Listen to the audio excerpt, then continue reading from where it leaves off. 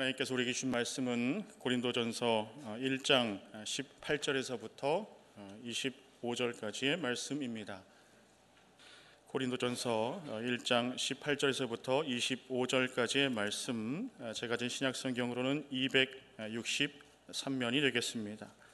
우리 한 절씩 교독하도록 하겠습니다. 십자가의 도가 멸망하는 자들에게는 미련한 것이요 구원을 받는 우리에게는 하나님의 능력이라. 기록된 바 내가 지혜 있는 자들의 지혜를 멸하고 총명한 자들의 총명을 폐하리라 하였으니, 지혜 있는 자가 어디 있느냐, 선비가 어디 있느냐, 이 세대의 변론가가 어디 있느냐. 하나님께서 이 세상의 지혜를 미련하게 하신 것이 아니냐. 하나님의 지혜에 있어서는 이 세상이 자기 지혜로 하나님을 알지 못하므로 하나님께서 전도에 미련한 것으로 믿는 자들을 권하시기를 기뻐하셨도다. 유대인은 표적을 구하고 헬라인은 지혜를 찾으나 우리는 십자가에 못 박힌 그리스도를 전하니 유대인에게는 거리끼는 것이요 이방인에게는 미련한 것이로되 오직 부르심을 받은 자들에게는 유대인이나 헬라인이나 그리스도는 하나님의 능력이요 하나님의 지혜니라. 하나님의 어리석음이 사람보다 지혜롭고 하나님의 약하심이 사람보다 강하니라. 아멘. 오늘 귀한 강사님이 오셨습니다. 전 국제 위클리프 부대표이셨던 우리 정민영 선교사님께서 오늘 귀한 말씀 전해 주실 텐데요. 여러분 이 말씀을 통해서 하나님의 크신 은혜가 있기를 원합니다. 우리 축복의 박수로 맞이해 주시면 감사하겠습니다.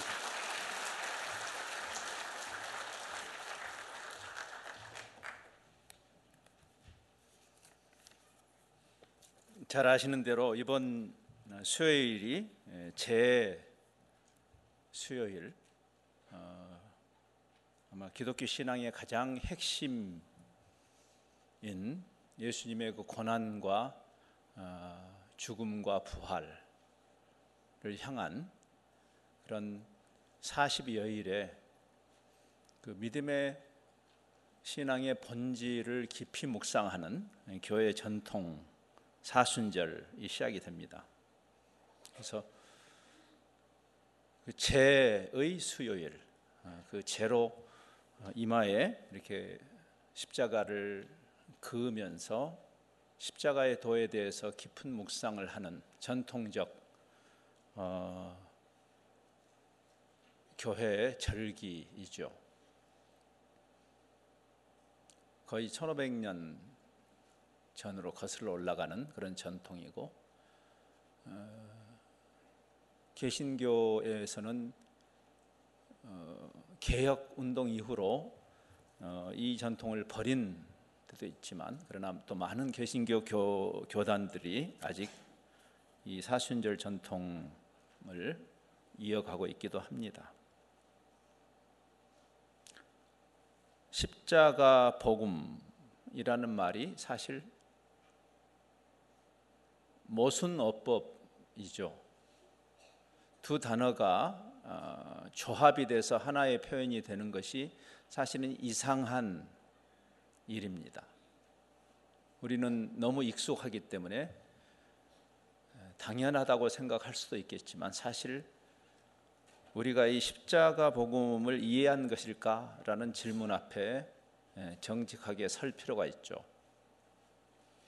복음이라는 좋은 소식이라는 의미의 복음과 로마 제국 시대의 가장 끔찍한, 그리스 로마 시대의 가장 끔찍한 형벌, 그 형틀이었던 십자가가 조합이 된다?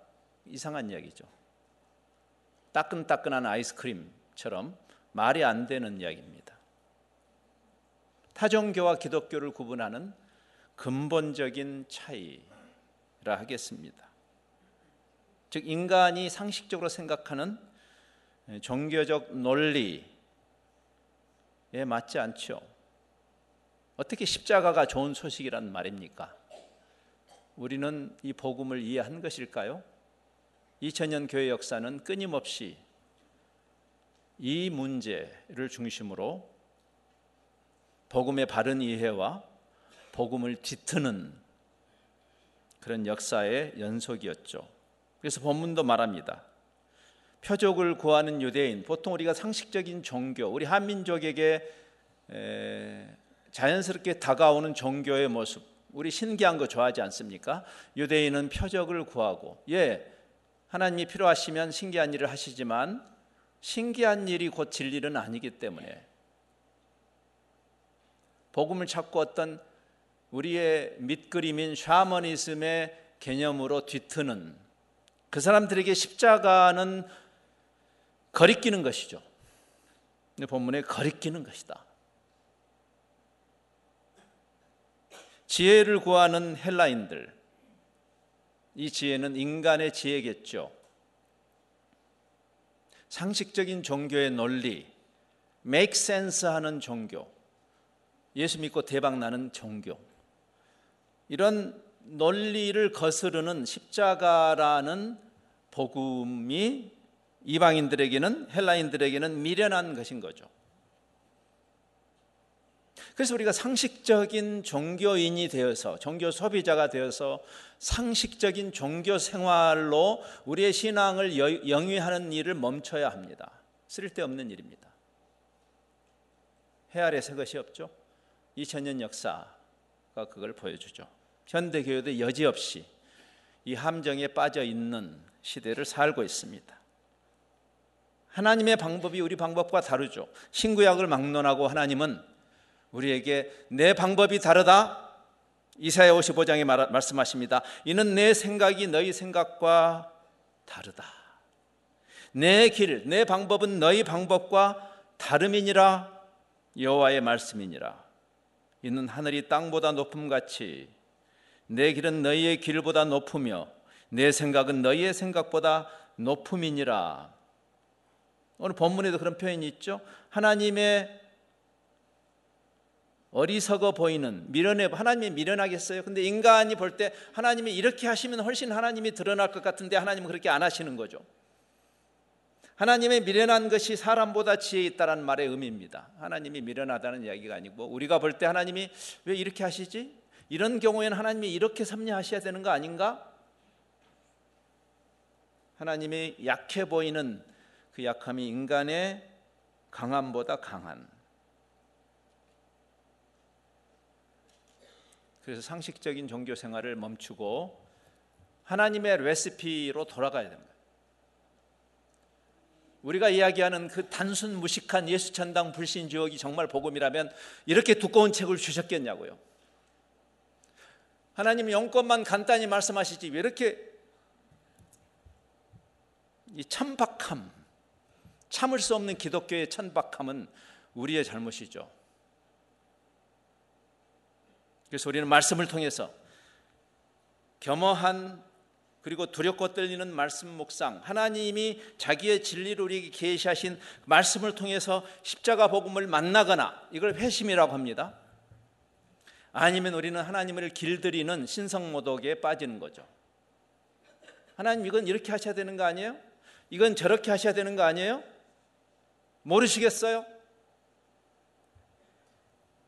저는 무신론자들이 신성모독하기는 어렵다고 생각합니다.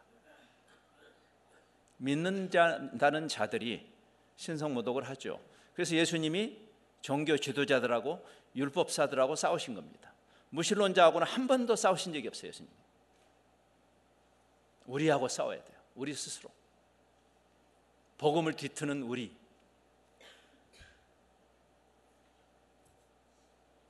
그래서 지금 간증하는 것을 조심시키는 편입니다. 잘 준비된 간증은 대단히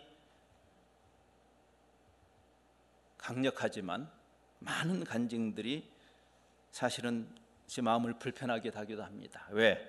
내가 길들인 하나님이 얼마나 내 말을 잘 들은지를 자랑하는 자리라면 하지 말아야 합니다. 이게 고린도 멘탈리티예요. 현대 교회하고 가장 닮아 있는 고린도 멘탈리티. 화려하고 강하고 큰 것을 좋아하는, 세계에서 가장 힘센 나라에 사시는 여러분이 빠지기 쉬운, 예수 믿으면 이 정도는 돼야지 하는, 거기에 대해서 바울이 쓰는 것이 거의 까칠하게 씁니다. 타협하지 않고 고린도 멘탈리티에게 이렇게 아부하지 않고 그냥 민낯 날 것 그대로 십자가 복음을 이야기하는 가장 십자가 복음의 역설성을 잘 드러내는 책이 고린도서가 아닐까 생각합니다. 왜냐하면 많은 사람들이 복음을 뒤틀기 때문이죠. 구약의 십자가 신학의 핵심이라고 할 수 있는 이사야 43장이 좋은 예입니다. 우리가 고난주간에 많이 묵상하는 이사야서 43장, 고난의 종, 십자가를 지러 오신 메시아, 이걸 감당할 수 없었죠. 역사적인 교회가 이걸 감당할 수 없었어요. 유대인들도 감당할 수 없었어요. 표적을 구하는 유대인들이.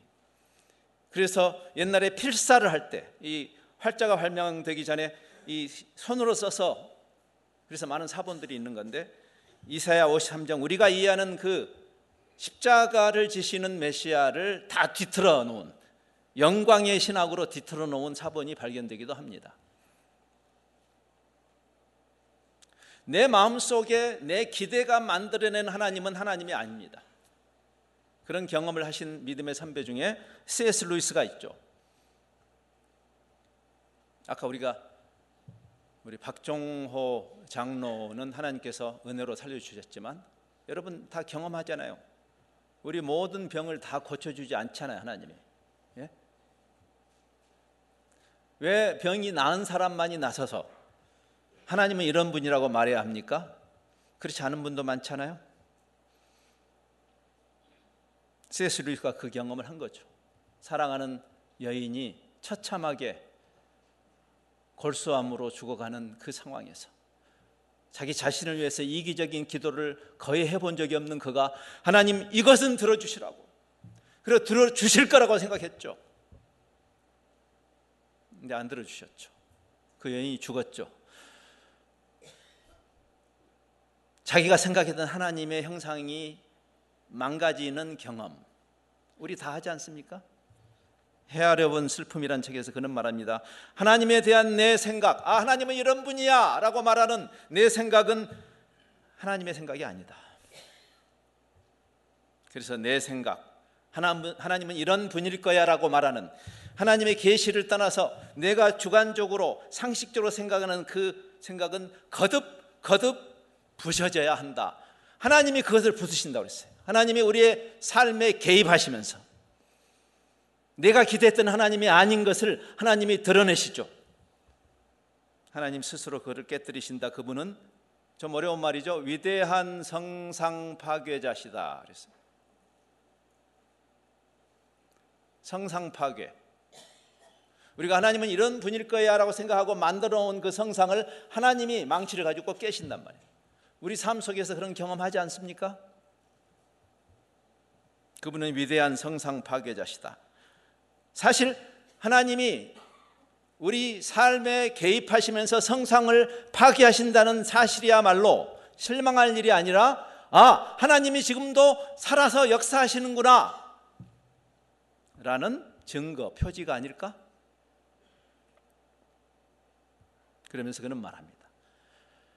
하나님이신 그리스도가 인간으로 오셔서 십자가를 지신 사건, 이것은 궁극적인 성상 파괴다.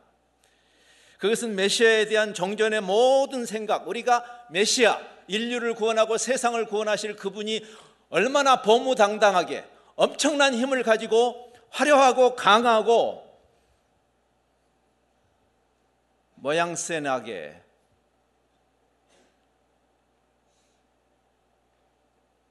세계에서 가장 힘센 나라, 예수 잘 믿어서 이렇게 됐다고 믿고 싶은,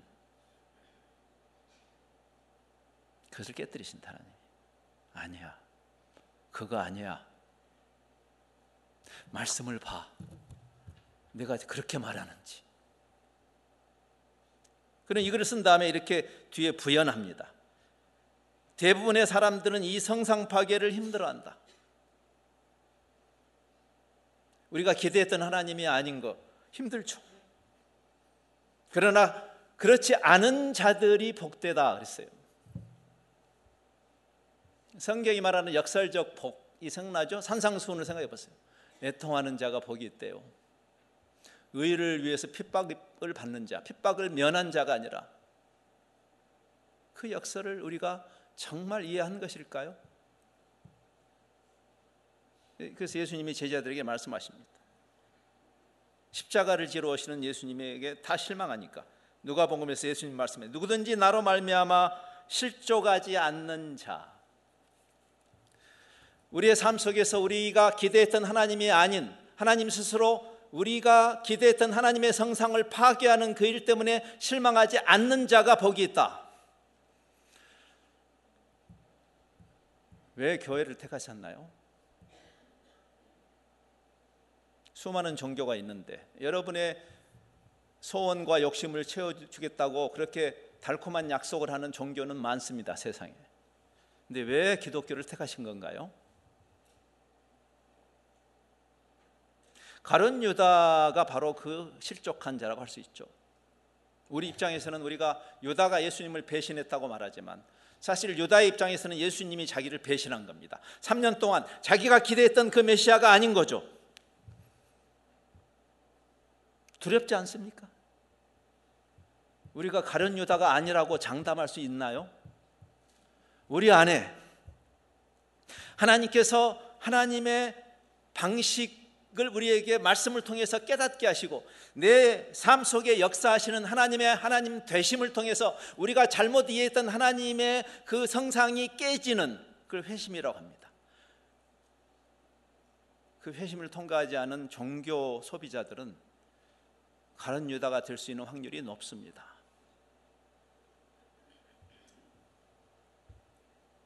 그래서 사순절을 우리가 생각해야 합니다. 해 아래 새 것이 없죠. 끊임없이 복음을 뒤트는 시대. 지금도 우리는 여지없이 그 시대를 살고 있습니다.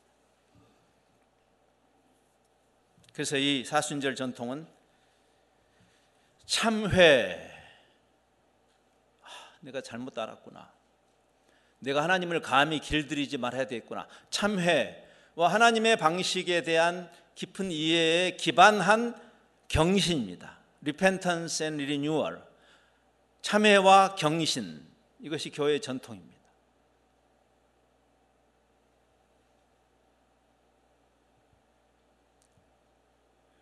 고난주간을 통과하면서 우리는 예수님에 대해 어떤 태도를 보여야 할까요?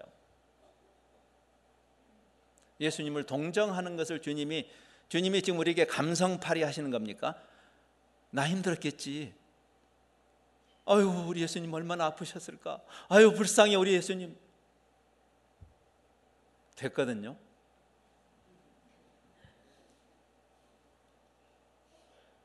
십자가에 죽으실 때 예루살렘의 여인들이 울었습니다. 그건 인지상정이죠. 저도 그 자리에 있었으면 울었을 것 같습니다. 그런데 예수님이 이렇게 말씀하세요. 예루살렘의 딸들아, 나를 위해서 울지 말아라. 너희 자신을 위해서 울어라.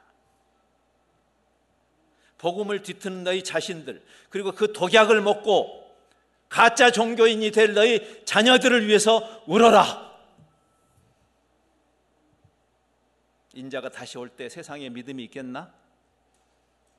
예수님이 그렇게 말씀하셨어요. 주여 어서 오시옵소서. 우리가 기도하는 것 좋지만 정말 주님이 오실 그 준비가 돼 있나요? 우리가 마지막 때의 믿음을 보겠느냐?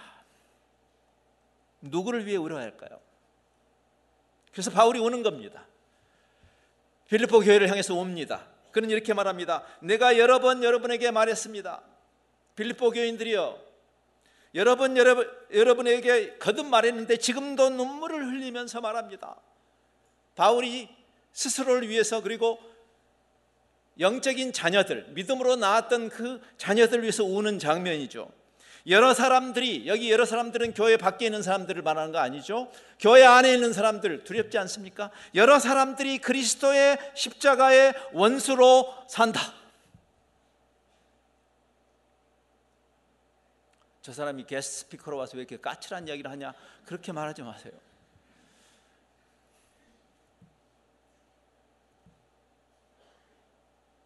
십자가의 원수, 두렵죠. 그들은 멸망을 향해서 가는 자들이다. 그들이 신앙생활 열심히 하는 것 같지? 그렇지 않다. 그들의 데스티니는 멸망이다. 멸망을 향해 가는 것이다. 그리고 우리 결정을 해야 돼요. 개인적으로나 공동체적으로.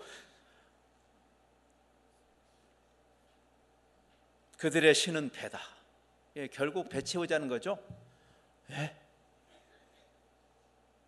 세계에서 제일 잘 사는 나라에 사는 여러분들이 빠지기 쉬운 함정이죠. 예수 믿어서 대박 터지자는 거죠. 이 두 조목도 안 되는 위장을 채우자는 거죠. 그들의 신은 배요. 하나님이 왜 존재해야 되는가? 내 배를 채우기 위해서. 요즘처럼 유물론적인 종교로 전락할 때가 있었나요? 기독교가? 우리가 육신을 입고 있으면서 일용할 양식에 대해서 무책임하자는 말이 아니죠. 결국 그 배를 채우는 음식 때문에 우리가 하나님을 믿는 것입니까? 아메리칸 드림을 성취하기 위해서? 여러분이 처음에 미국에 이민 오셨을 때 그 청운의 꿈을 이루는 것이 하나님이 해야 할 역할입니까? 십자가는 여지없이 이 성상을 파괴하죠. 그들의 영광은 부끄러움에 있다. 부끄러운 짓을 하고 부끄러운 줄 모르고 그것을 영광으로 생각하는 이 시대의 교회를 향해서 예수님이 우시고 바울이 우는 거죠. 기억해라, 우리의 시민권, 땅의 일이 아니라 하늘의 일. 왜? 우리가 하늘에 속한 자들이니까. 잠시 이 세상에 우리가 왜 사는 것인가? 예수 천당 불신 지옥이 정말 복음이라면 우리 왜 사는 거예요? 여기서 지금 여기 왜 있는 거예요? 예수 믿고 빨리 죽지. 저는 이번에도 저는 수도 없이 미국을 드나든 사람이지만 제 패스포트가 한국 패스포트이기 때문에 이번에도 어제도 제가 입국하면서 여지없이 저는 이미그레이션 통과할 때 aliens, foreigners 그쪽 라인으로 썼어요. 리마인더죠. 아, 나는 미국 시민이 아니지. 이 땅은 내가 사는 것이 아니지. 그럼 나는 여기 왜 오는 것이지? 목적이 있으니까 오는 거죠. 여러분이 이 땅에 살지만 이 땅이 여러분이 여기에 산성을 싣고 예수님 덕분에 빵빵한 복을 받아서 여기에 황금 누각을 세우는 것이 신앙이 아니라 이 땅의 일을 위해서 예수님이 여러분을 수종드는 것이 복음이 아니라 하늘의 시민으로서 목적이 있는 릭 워렌이 목적이 이끄는 삶을 쓴 이유죠. 담임 목회자로서 자기 교인들의 기저귀 갈아주는 게 자기의 역할이 아니라는 것을 말씀을 통해서 깨달았어요. 그래서 목적이 이끄는 삶을 쓰는 거예요. 성도들아, 여기 왜 잠시 존재하는지 기억하라고. 그래서 로마 교인들에게도 바울은 말합니다. 워싱턴 DC를 닮아 있는 그 시대의 로마, 그렇죠? 로마 제국의 가장 핵심, 온 세계의 캐피털이라고 하는 여기 사시는 여러분들이 기억하실 일은 이거예요. 형제들아, 내가 너희를 권한다. 너희가 배운 교훈, 십자가의 도죠. 십자가의 도를 거슬려서 달콤하게 아니야, 그렇게만 생각하지 마, 이것도 있어라고 하는 사람들 조심해라. 말씀으로 분별하라. 그리고 그들에게 떠나라. 그 사람들은 사실 예수님을 섬기는 자들이 아니다. 자기들의 배를 섬기는 자들이다. 그래서 교활한 말, 아까 우리 윤 장로님이 대표 기도하실 때 정확하게 말씀하셨어요. 우리의 욕심, 욕망과 사탄의 유혹, 이거죠. 교활한 말과 아첨하는 말, 사람들이 듣기 좋아하는 말로. 그래서 미국의 제일 큰 교회도 그런 교회 아닙니까? 예? 십자가라는 단어조차도 어울리지 않는 그런 교회. 성경에 좋은 말 많은데 왜 십자가를 이야기해? 지금 제가 고행주의를 말하는 것일까요? 성경이 우리에게 고행주의를 가르치는 걸까요? 그게 아니죠. 십자가가 영광으로 들어가는 문이기 때문에 그렇습니다. 그 역사를 이해해야 돼요. 죽음으로 사는 이 역사를 우리가 정말 깨달은 것일까요? 십자가 없는 영광이요? 회개 없는 구원이요? 진리 없는 축복이요? 버려라. 성경이 말합니다. 엠마오로 가던 그 제자들도 가룟 유다처럼 마음에 낙심이 있었죠? 누가복음 24장 부활하신 예수님이 엠마오로 가던 제자들, 그들이 낙심해서 가고 있었어요. 십자가를 실패로 이해했기 때문에. 그래서 거짓말이에요. 그때 예수님이 이렇게 말하죠. 그리스도가 먼저 이런 고난을 받고 십자가를 통과해야 그 후에 자기의 영광에 들어갈 것이 아니냐? 여러분, 500년 전에 암흑기에서 참된 복음을 회복한 개혁자들이 회복한 신학이 바로 십자가 신학입니다. 아십니까? 테올로기아 크루시스.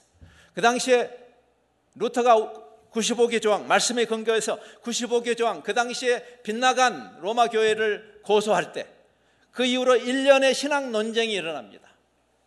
그 당시에 이 중세 로마 교회 신학자들, 지금 로마 교회는 또 달라요. 500년 전에 암흑기의 그 신학이 뭔지 아세요? 영광의 신학이에요. 그게 고린도 교인들이 좋아하는, 예수 믿고 대박 터지고 만사형통하는, 이 세상에서 땅의 것이 충만해지는, 야, 예수 믿었더니 대박이다 하는,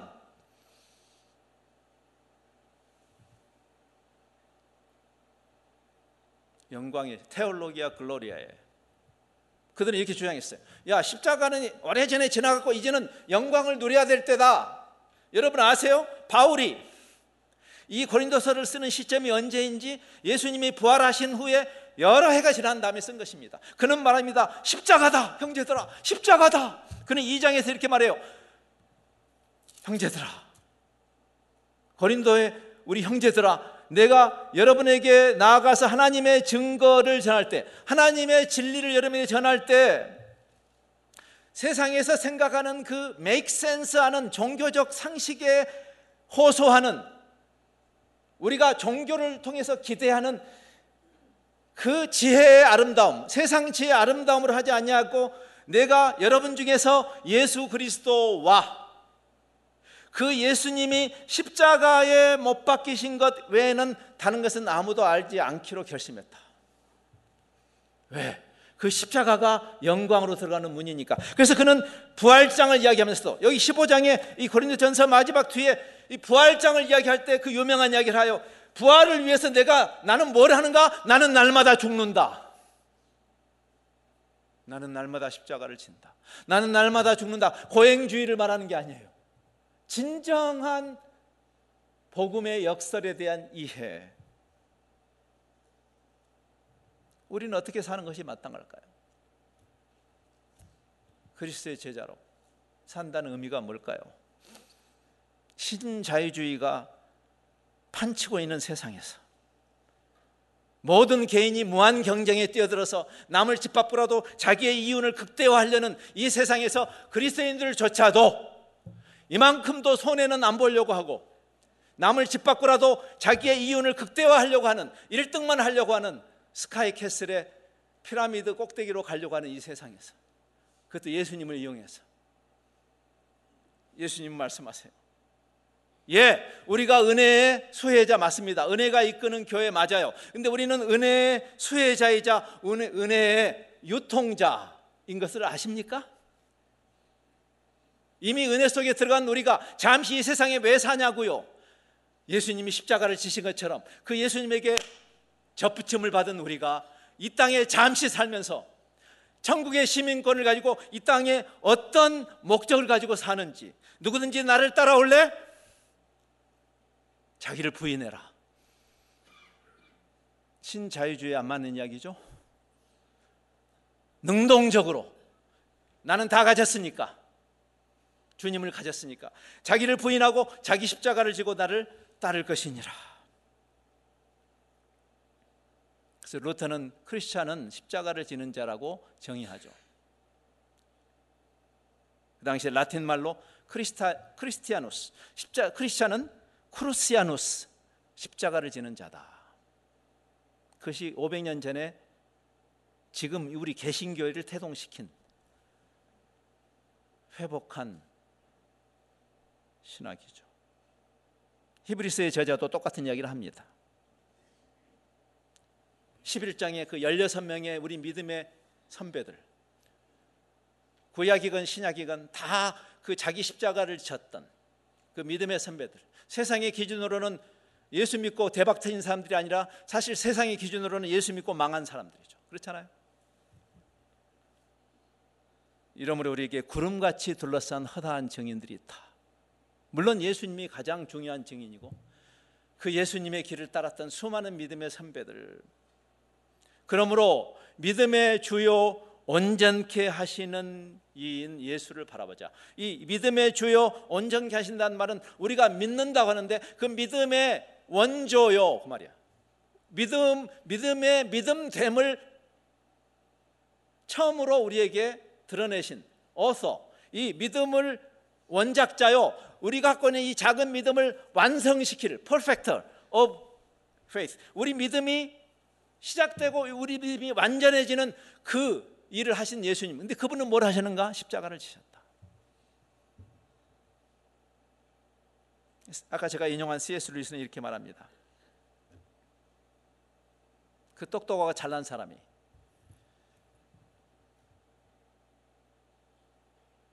그가 신앙으로 들어오게 될 때 그는 이렇게 말했어요. 나는 내가 편하고 행복해지려고 기독교에 귀의한 것은 아니다.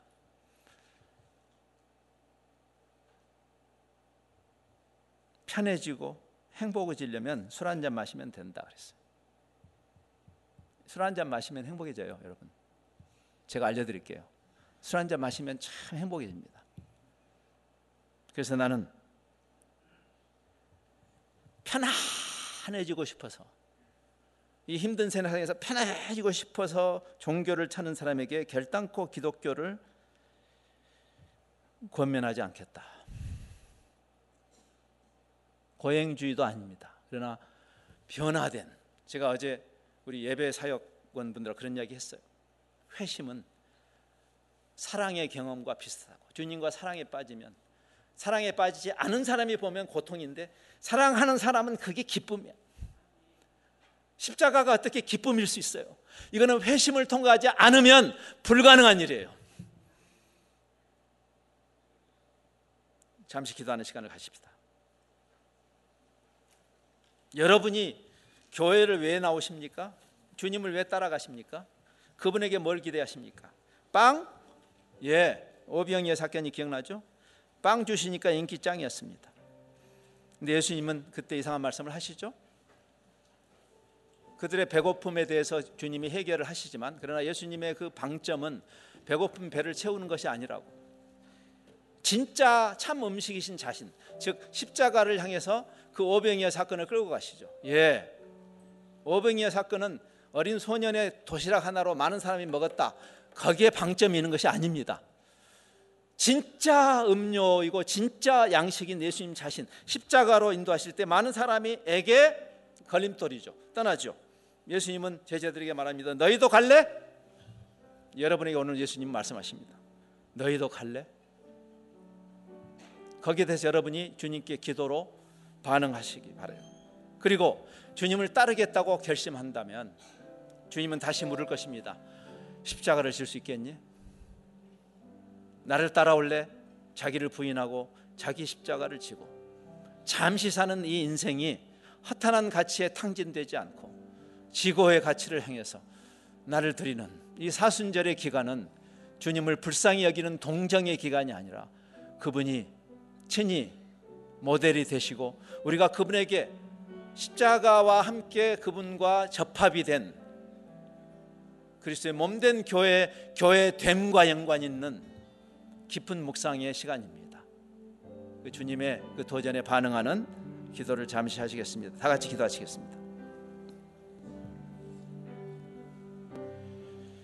하늘 보좌를 내려놓으시고 인간으로 오셔서 십자가를 지시기까지 그 역사를 친히 담아내신 예수 그리스도의 은혜와 아들을 이 땅에 보내 십자가에까지 내모신 그 형언할 수 없는 하나님의 사랑, 우리 안에 진리의 영으로 내주하시면서 그 십자가의 도를 깨우치시고 우리를 그렇게 살도록 격려하시고 책망하시는 성령님의 역사가 우리가 잠시 이 세상에 살면서 마치 이 세상이 영원한 것인 것처럼 땅의 일을 생각하다가 우리의 잠시 사는 삶을 낭비하지 않고 하늘 시민으로서 이 땅에 잠시 사는 그 이유와 목적을 이해하고 그리스도와 함께 십자가에 못 박힌 자들답게 은혜를 누리지만 또 소통하는 그러한 복의 근원으로 십자가의 길을 가기로 기쁨으로 자기 십자가를 지며 잠시 사는 삶을 지고의 가치에 드리기를 소원하며 이 자리를 떠나는 모든 성도들과 가정들과 이 신앙 공동체 위에 지금부터 영원토록 함께 하옵시기를 그리스도 예수의 이름으로 축원합니다.